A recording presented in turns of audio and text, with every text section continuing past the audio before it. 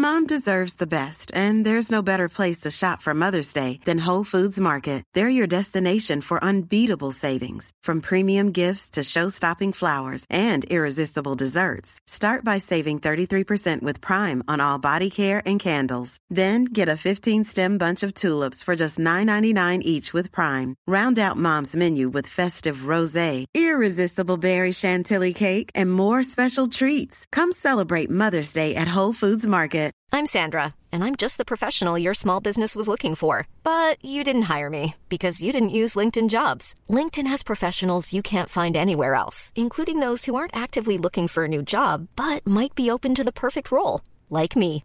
In a given month, over 70% of LinkedIn users don't visit other leading job sites. So if you're not looking on LinkedIn, you'll miss out on great candidates, like Sandra. Start hiring professionals like a professional. Post your free job on linkedin.com/people today.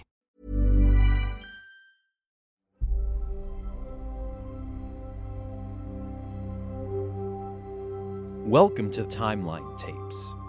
I'm Nate, and I love history, and I love documentaries. So much so that I now work on the YouTube channel Timeline, which is dedicated to world history documentaries, from ancient civilizations to 20th century conflicts and everything in between. Something me and the Timeline team have learned when we talk about the channel is that not everybody has the time to sit down and watch a full documentary or series. So instead, we thought that we could turn some of them into podcasts. Then you can listen to them on the go and not miss a thing. We're starting with Tony Robinson's Romans, and this first episode is all about Julius Caesar. You might know Tony for his role as Baldric in the classic British comedy Blackadder, or his history documentaries including the archaeology series Time Team. This first episode follows the footsteps of Caesar, from the ruins of Rome to the battlefields of Gaul, and is the first of 4 parts that look at the most notorious and influential of Roman leaders. Now, this was originally a TV show, meaning some of the episode doesn't naturally work for audio, so we have edited it down in places. I'll be popping up occasionally to fill in some of the gaps. But first, we join Tony, who is seated at a beautiful Italian plaza, enjoying a very rare-looking steak.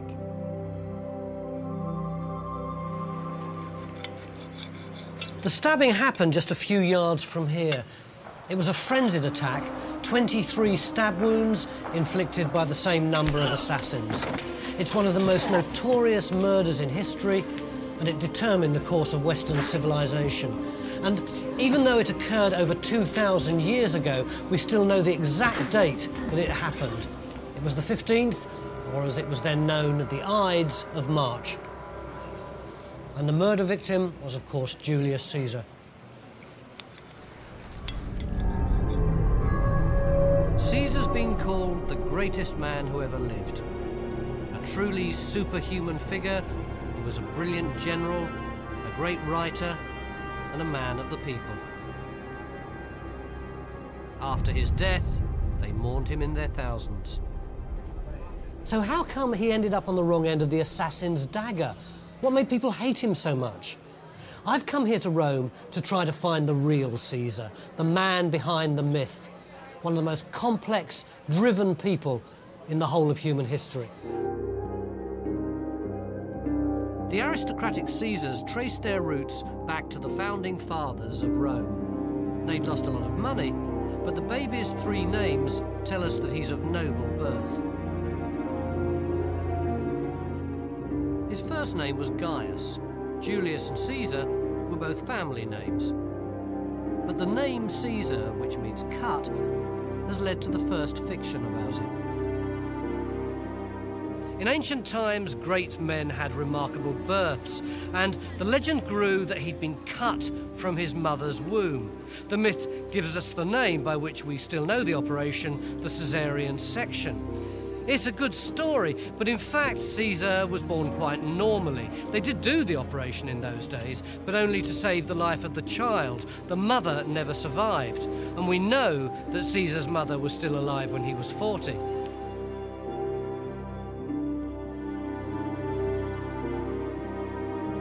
In 100 BC, the most special thing about the young boy was his Aunt Julia. She'd recently boosted the family fortunes by marrying a charismatic politician called Marius. That marriage determined Caesar's political colours for life. Caesar's noble roots made him eligible later in life to sit in the Senate House here in the Forum, where his fellow aristocrats ran Rome like a private club. But by the 1st century, the Senate had split into bitter factions. Siding with Marius put all the Caesar family firmly on one side of the political divide. The first of Tony's guests is Dr. Ray Lawrence, professor of ancient history at Macquarie University and the award-winning author behind Growing Up and Growing Old in Ancient Rome. Dr. Lawrence is here to give us a bit of background on the perils of Caesar's early life. Julius Caesar's early life is dominated by a civil war which is between two army commanders, and almost like sort of preempts what he's going to do. And he's not in the group which won, basically. So again, he's in the aristocracy, but there's the possibility of his death at any point. As the power struggle slid into anarchy, the 17-year-old Caesar got a terrifying taste of the reality of Roman politics. A powerful general from the other faction swept into Rome and appointed himself as emergency dictator to settle the unrest. His name was Sulla. To deal with political opponents, he invented the fiendish system of proscription. It works something like this. Instead of wasting energy arresting and killing people himself, Sulla put up lists of names in public places. These people were then fair game. Anyone who killed them got a reward. 1,600 leading citizens were purged in the first wave of murders, and more followed. Some people were just dragged out of their houses and kicked to death in the streets. And one of the names on these ominous public lists was Julius Caesar. He went underground, changing houses almost daily, relying on a network of discreet family friends. In the fetid, swampy backstreets, he caught malaria. As he sweated it out, favours were called in. Political neutrals brokered a deal with Sulla. They secured a pardon on the condition that the teenager come out of hiding to face the dictator. Sulla was a large, menacing man with a blotchy face. He turned to the teenager who defied him. What he saw was a tall, slim young man with piercing black eyes, who, even when he was looking at the most powerful man in Rome, wasn't going to give any concessions to tradition. Instead of the normal short-sleeved tunic, he'd got long sleeves with fringes, and he wore his belt slung low, hipster style. If he couldn't dress properly, what other customs might he try and break down? Sulla must have wished he'd never let him off. He turned to those who'd negotiated the pardon and made a telling prediction. "All right," he said, "have it your way. But I'm warning you, this young man who you're so desperate to protect, one day he's going to bring down the very system that we want to preserve." A lot of what we know about Caesar is written much later by people who already knew what he'd achieved. Sulla's prophetic statement was probably made up with the benefit of hindsight. In 83 BC, there were far bigger problems threatening Rome than one outrageously dressed teenager. And the main problem was the system itself. For 600 years, Rome had been governed as a republic, ruled by aristocratic senators who were all volunteers and changed jobs every year. It had worked well. But then Rome expanded from a simple city-state to control an empire that spanned the Mediterranean. The structure that was designed for local government couldn't cope with running a global superpower. As it expanded, Rome had switched from voluntary national service to having a professional army to protect and run its dominions. But after making Rome rich, these soldiers retired with nothing. The already crowded city was overflowing with vast numbers of angry veterans living in poverty and demanding a pension. So-called crowd pleasers like Caesar's uncle Marius were reformers who wanted to redistribute land to provide for the soldiers. Others saw any change as an assault on tradition. There was, for a about the last century of the Republic, a continuous conflict between what we can call conservatives and reformers. But they don't have political parties. There isn't such a thing as a reform party. There's no clear understanding of this is the way the Reform Party wants to go and this is the way that the Conservatives are trying to stop it. What you have is a clash of systems of authority. To provide some more insight into the political landscape of ancient Rome is Andrew Wallace Hadrill, honorary professor of Roman studies at Cambridge University and former director at the British School at Rome. Romans are always competing for, they call it fama, fame, gloria, dignitas. And it's an even more direct relationship than with modern politicians. I mean, maybe the media expose modern politicians in some ways, but they constantly have to see these people face to face, and they have to make an impact on them. So they're all in the business of arousing cheers. Making his own PR. Absolutely. They're as concerned with spin as any modern politician. Julius Caesar had begun life like a boy's own hero, on the run from death squads one minute, and in 73 BC he was enlisted to fight another epic figure, Spartacus, the gladiator who was at the centre of a slave rebellion. Julius Caesar was a junior officer in the campaign against Spartacus. As the rebels retreated south through the countryside, the Romans moved to cut them off. Whatever the movies might say, there was never any hope of Spartacus succeeding. The sad fact is that the real-life Spartacus wasn't a noble revolutionary, but a hopeless runaway who ended up as little more than a bandit. Thousands joined his rebellion, but they were rats in a trap. Caesar joined the Roman military machine as it advanced down the country, forcing the disorganised rebels into defeat and capture.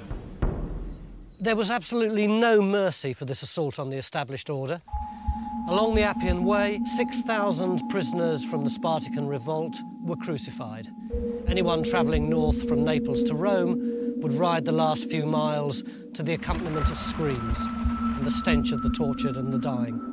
Caesar was one of those who wanted reforms in Rome, but he was no revolutionary. As he'd already shown, he could be as ruthless as any of his fellow aristocrats in defending the rule of law and the status quo. But the Spartacus campaign was to be vital for Caesar's career in another way. When he was 32, Caesar took his place in the Senate on the lowest rung of the official Roman career ladder.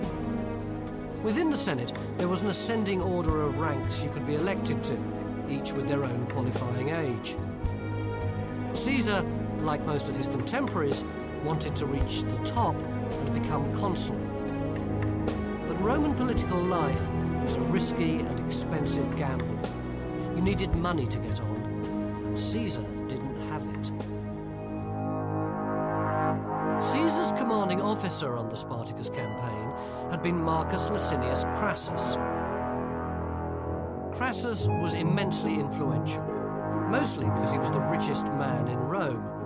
He'd made millions as a crooked property baron, and was quite happy to make huge loans to an ambitious young man like Caesar. Finance was vital to Caesar because he had to play catch-up. He started on the bottom rung 2 years after he could have done, at the age of 32. He was a driven man, hungry for success. He was sickened when he saw a statue of Alexander the Great in Cadiz. He realised that by his age, Alexander had conquered half the known world. To compensate, Caesar wanted to overdrive. As he climbed the ladder, he did everything to excess. Unlike politicians today, senators paid for their policies out of their own purse. When he was in charge of public entertainment, his games were bigger and better.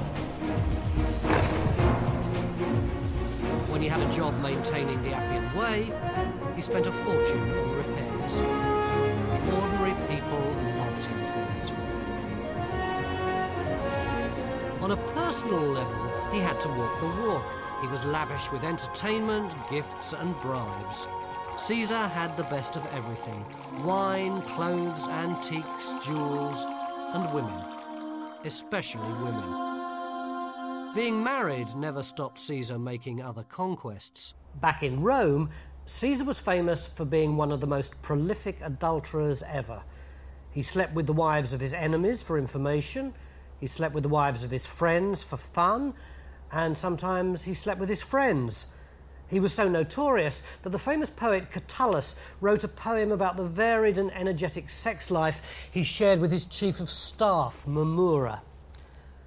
Perverted bedfellows, Caesar and Mamurra compete against each other at serial adultery and pulling teenage girls.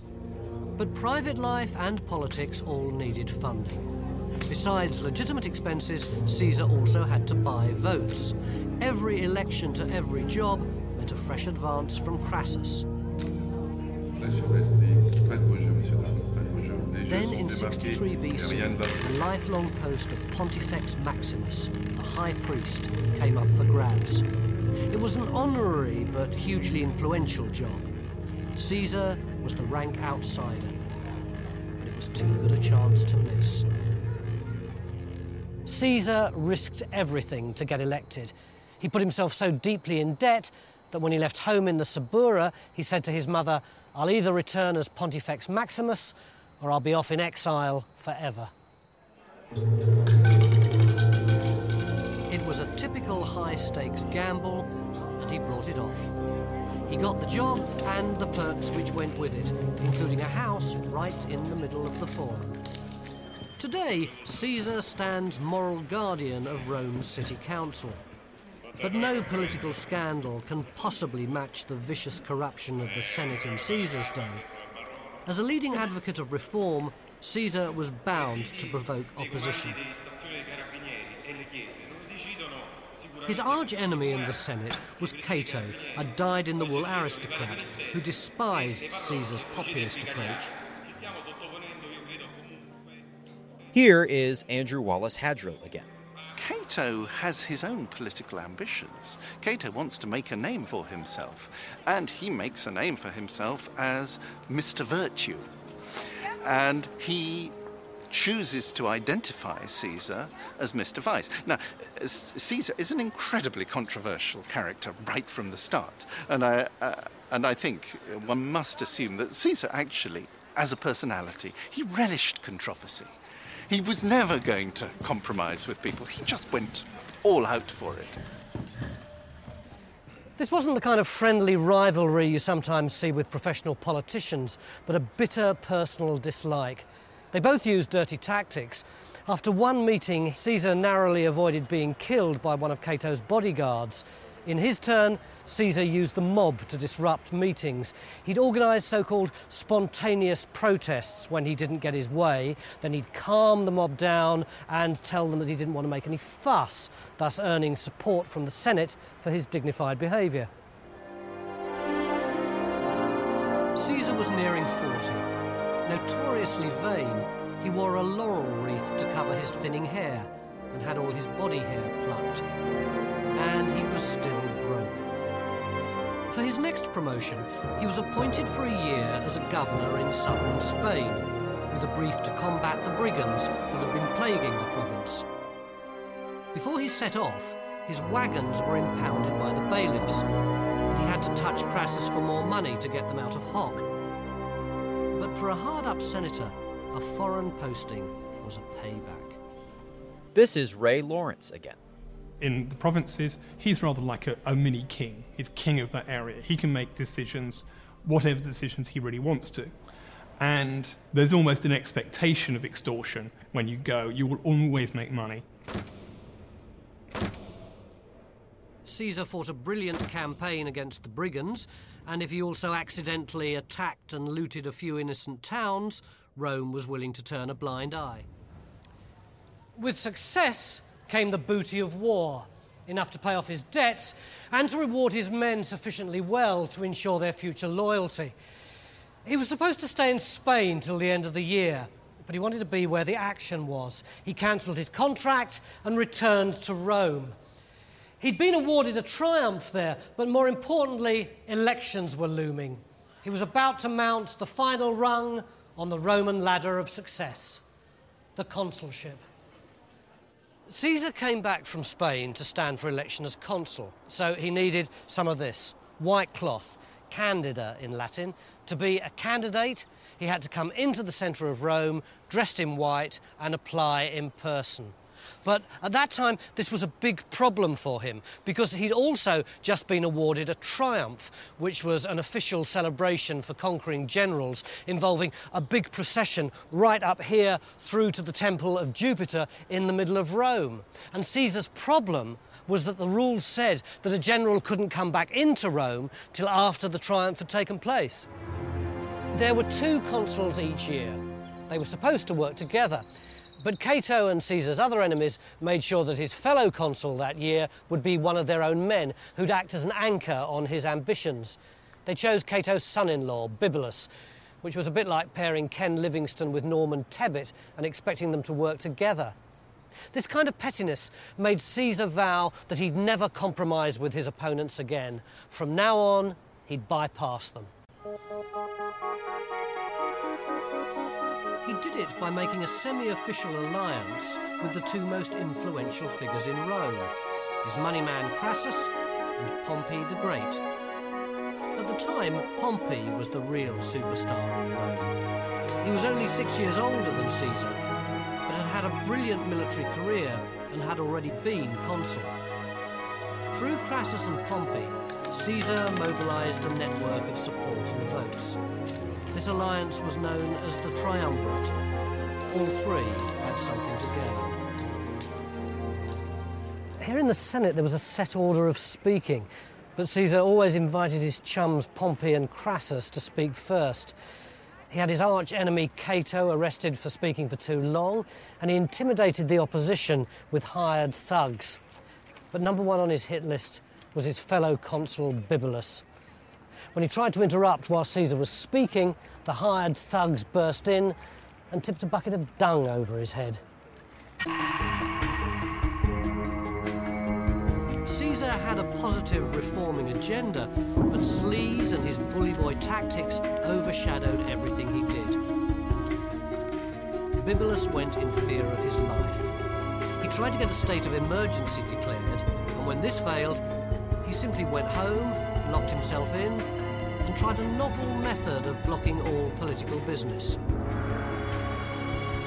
Bibulus would look out of his front door every morning, and whatever the weather, even on a nice day like today, he'd say he'd seen a flash of lightning, which meant that the gods were displeased. This may seem daft, but actually it was a stroke of genius, because it meant that just by turning up to work down at the Senate that morning, Caesar was breaking the law. If he tried to pass any legislation, it was illegal, because it was going against the will of the gods. Just like a diplomat today, he couldn't be charged while he was still in office, but the moment he came back into Rome as a private citizen, he could be charged.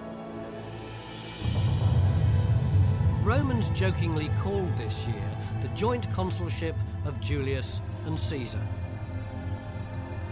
As it drew to a close, Caesar had to make sure his next job kept him away from Rome and the threat of prosecution. The tradition was that consuls were rewarded with a plum job in the provinces after their year in office, with plenty of opportunities for making money. The fact that Caesar was a wanted man didn't matter. For Romans, observing the ancient traditions and upholding the honour of the consulship was paramount. His enemies voted him one minor post. Caesar ignored them and wangled the job he wanted. He took the governorship of Cisalpine Gaul, a lucrative province that also let him keep in close touch with his interests in Rome.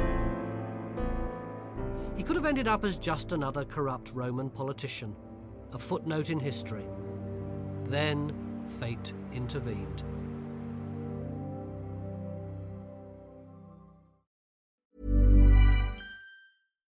One size fits all seems like a good idea for clothes until you try them on. Same goes for healthcare. That's why United Healthcare offers flexible, budget-friendly coverage for medical, vision, dental, and more. Learn more at uh1.com. When you're ready to pop the question, the last thing you want to do is second-guess the ring. At BlueNile.com, you can design a one-of-a-kind ring with the ease and convenience of shopping online. Choose your diamond and setting. When you find the one, you'll get it delivered right to your door. Go to BlueNile.com and use promo code LISTEN to get $50 off your purchase of $500 or more. That's code LISTEN at BlueNile.com for $50 off your purchase. BlueNile.com, code LISTEN. I'm Sandra, and I'm just the professional your small business was looking for. But you didn't hire me because you didn't use LinkedIn Jobs. LinkedIn has professionals you can't find anywhere else, including those who aren't actively looking for a new job, but might be open to the perfect role, like me. In a given month, over 70% of LinkedIn users don't visit other leading job sites. So if you're not looking on LinkedIn, you'll miss out on great candidates like Sandra. Start hiring professionals like a professional. Post your free job on linkedin.com/people today.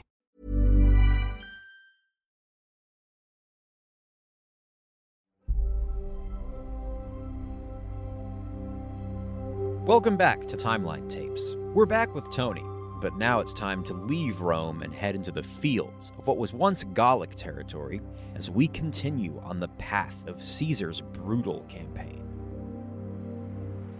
His allotted province was south of the Alps, what's now northern Italy. North of the Alps was the Roman province of Transalpine Gaul, present-day Provence and Languedoc. That was the limit of the empire. Beyond it, the Gaulish tribes were causing trouble. A new Roman governor had already been appointed for Transalpine Gaul, but fortunately for Caesar, he died on the journey north. So it now made perfect sense for Caesar to be given that additional province as well, along with command of its troops. And it was that decision that turned Caesar the politician into Caesar the general. It all started with one small problem. The Romans lumped everyone beyond the empire together as barbarians. In fact, there were hundreds of different tribes, each vying for position with the others. Contemporary coins show how the Gaulish tribes each had their own identity. The Parisii, who lived where Paris is today, the Arverni, who give their name to the Auvergne, and the tribe that caused the trouble, the Helvetii. What Caesar had to deal with was a major immigration problem. The Helvetii lived in what's now Switzerland. But when they were attacked by German tribes, they started migrating to southwest France. The easiest route south took them across a bridge over the Rhone at Geneva, down the Rhone Valley, and then cut west across Transalpine Gaul, Roman territory. To stop them trespassing, Caesar moved north at lightning speed. Caesar simply destroyed the bridge and left the Helvetii stranded on the north bank. Problem solved. His brief campaign was over. But as governments have found ever since, you can't stop desperate and determined immigrants by blocking one entry route. After that, the Helvetii found a more northerly route which completely bypassed the Roman Empire, so they were no longer Caesar's responsibility. But much to his delight, they started overrunning the lands of another tribe called the Aedui, who appealed to Rome for help against this new invader. Caesar immediately set off for their territory in what's now Burgundy.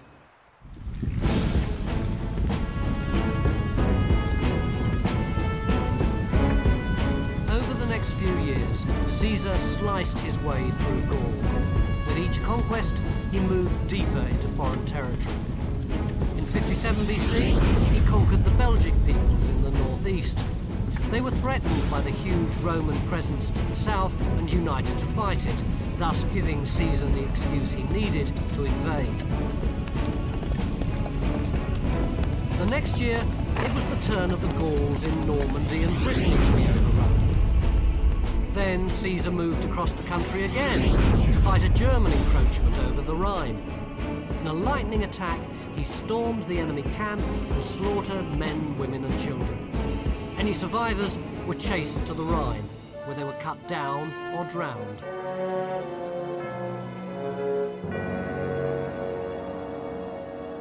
But the massacre wasn't enough for Caesar. He wanted a much bigger and better PR victory. He decided to cross the Rhine and teach the Germans a lesson. The local tribes offered to ferry him across, but he wanted something much more spectacular. So he ordered a bridge to be built. The Rhine's 400 metres wide at lengths and 6 to 8 metres deep. Caesar was determined to intimidate the tribes with a demonstration of what cutting-edge Roman technology could achieve. In just 10 days, the Romans spanned one of the greatest rivers in Europe. And when they'd crossed it, what did they do? Well, the Germans ran away, so they spent 18 days destroying their crops and villages. And when they'd ensured famine, Caesar retraced his steps, destroyed the bridge, and returned to Gaul.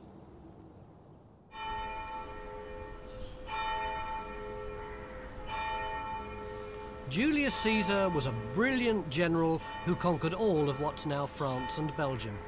How do we know? Because he tells us. The only point of the campaign for Caesar was to enhance his reputation in Rome. Military success was key to popularity with the people. News would have filtered out anyway, but Caesar wasn't content with second-hand accounts.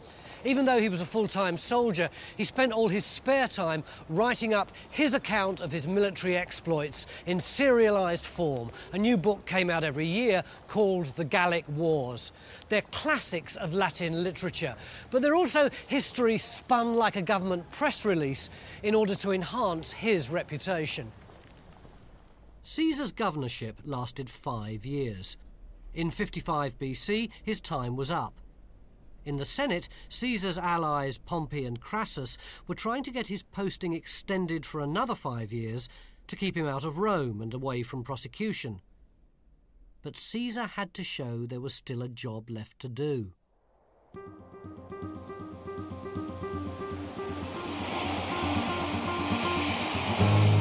There was one undiscovered and unconquered realm still in Europe. A dank, misty island right on the edge of the known world. He called it Britain. One of the warring tribes there had appealed to Rome for help. It was the perfect opportunity. Caesar got his extension and prepared for an invasion.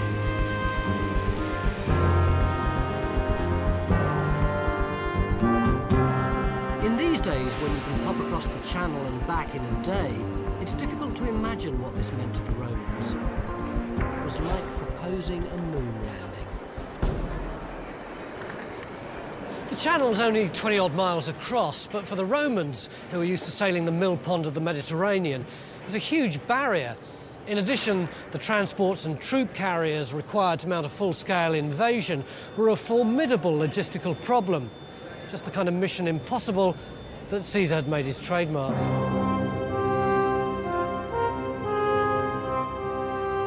But in 55 BC, it was a desperate gamble for glory. It was near the end of the campaigning season, and the winter storms were fast approaching.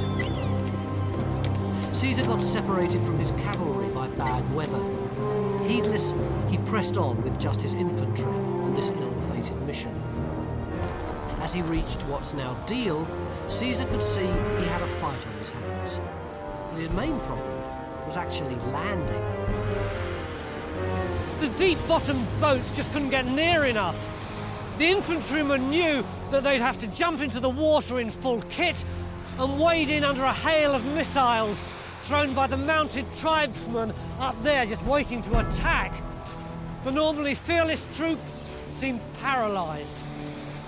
But the spell was broken by the standard-bearer, who shouted, "Jump, lads, if you don't want to lose our standard.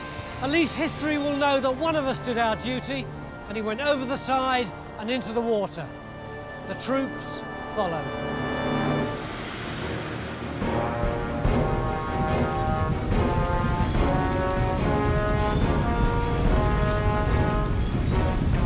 The legions were surprised by the ferocity of the opposition.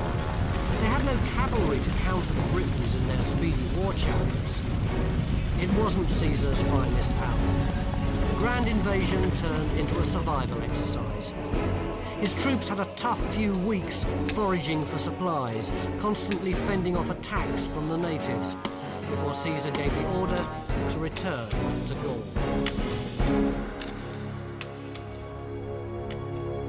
were lucky to get back at all. Caesar's transports hadn't been properly beached and were wrecked by storms. Crammed into the surviving vessels, the troops limped back across the channel before winter closed in. But Julius Caesar wouldn't be beaten. The British invasion is the perfect example of Caesar's ability to live life on an epic scale. As soon as he was back in Gaul, he ordered 800 newly designed ships to be built before returning to Italy for a winter of politics and memoir writing. Then he went back to Gaul the following spring and ordered a full-scale invasion. But he wasn't just driven by wounded pride. Britain was renowned for its gold, silver and enormous pearls, although anyone who lived here could have told him that what he'd actually find most of would be weather. He hadn't learned his lesson from the year before. His fleet was again completely wrecked on the beach by storms. Undaunted, he left his engineers to repair them, and ordering replacements from France, he set out.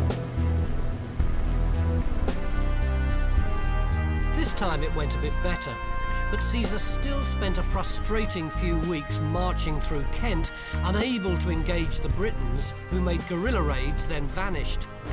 The British Army finally gave battle here on the banks of the Thames at Brentford.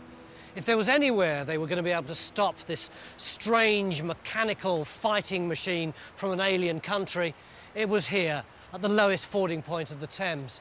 Caesar knew that if he was going to beat them, he was in for a difficult crossing.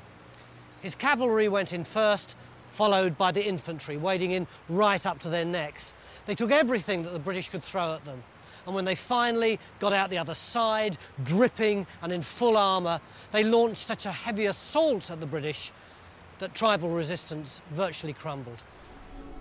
Caesar had got the victory he wanted, but his conquest was insubstantial.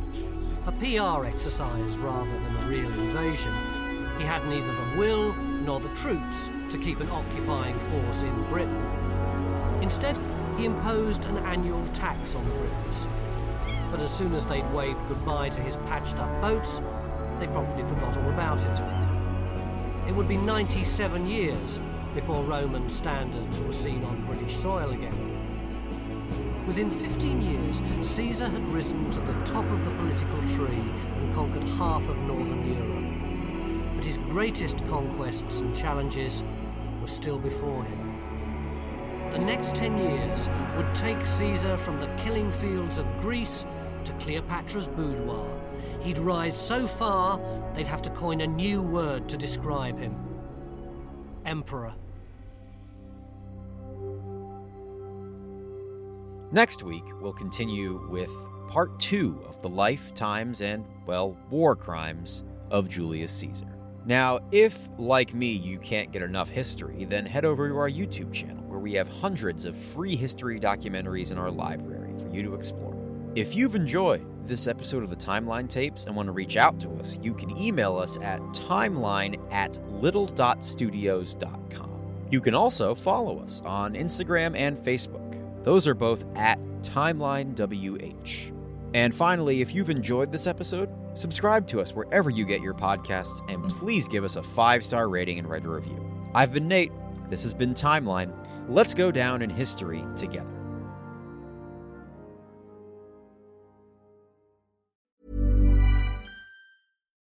Protect your dream home with American Family Insurance. And you can weather any storm. You'll also save up to 25% by bundling home, auto, and life.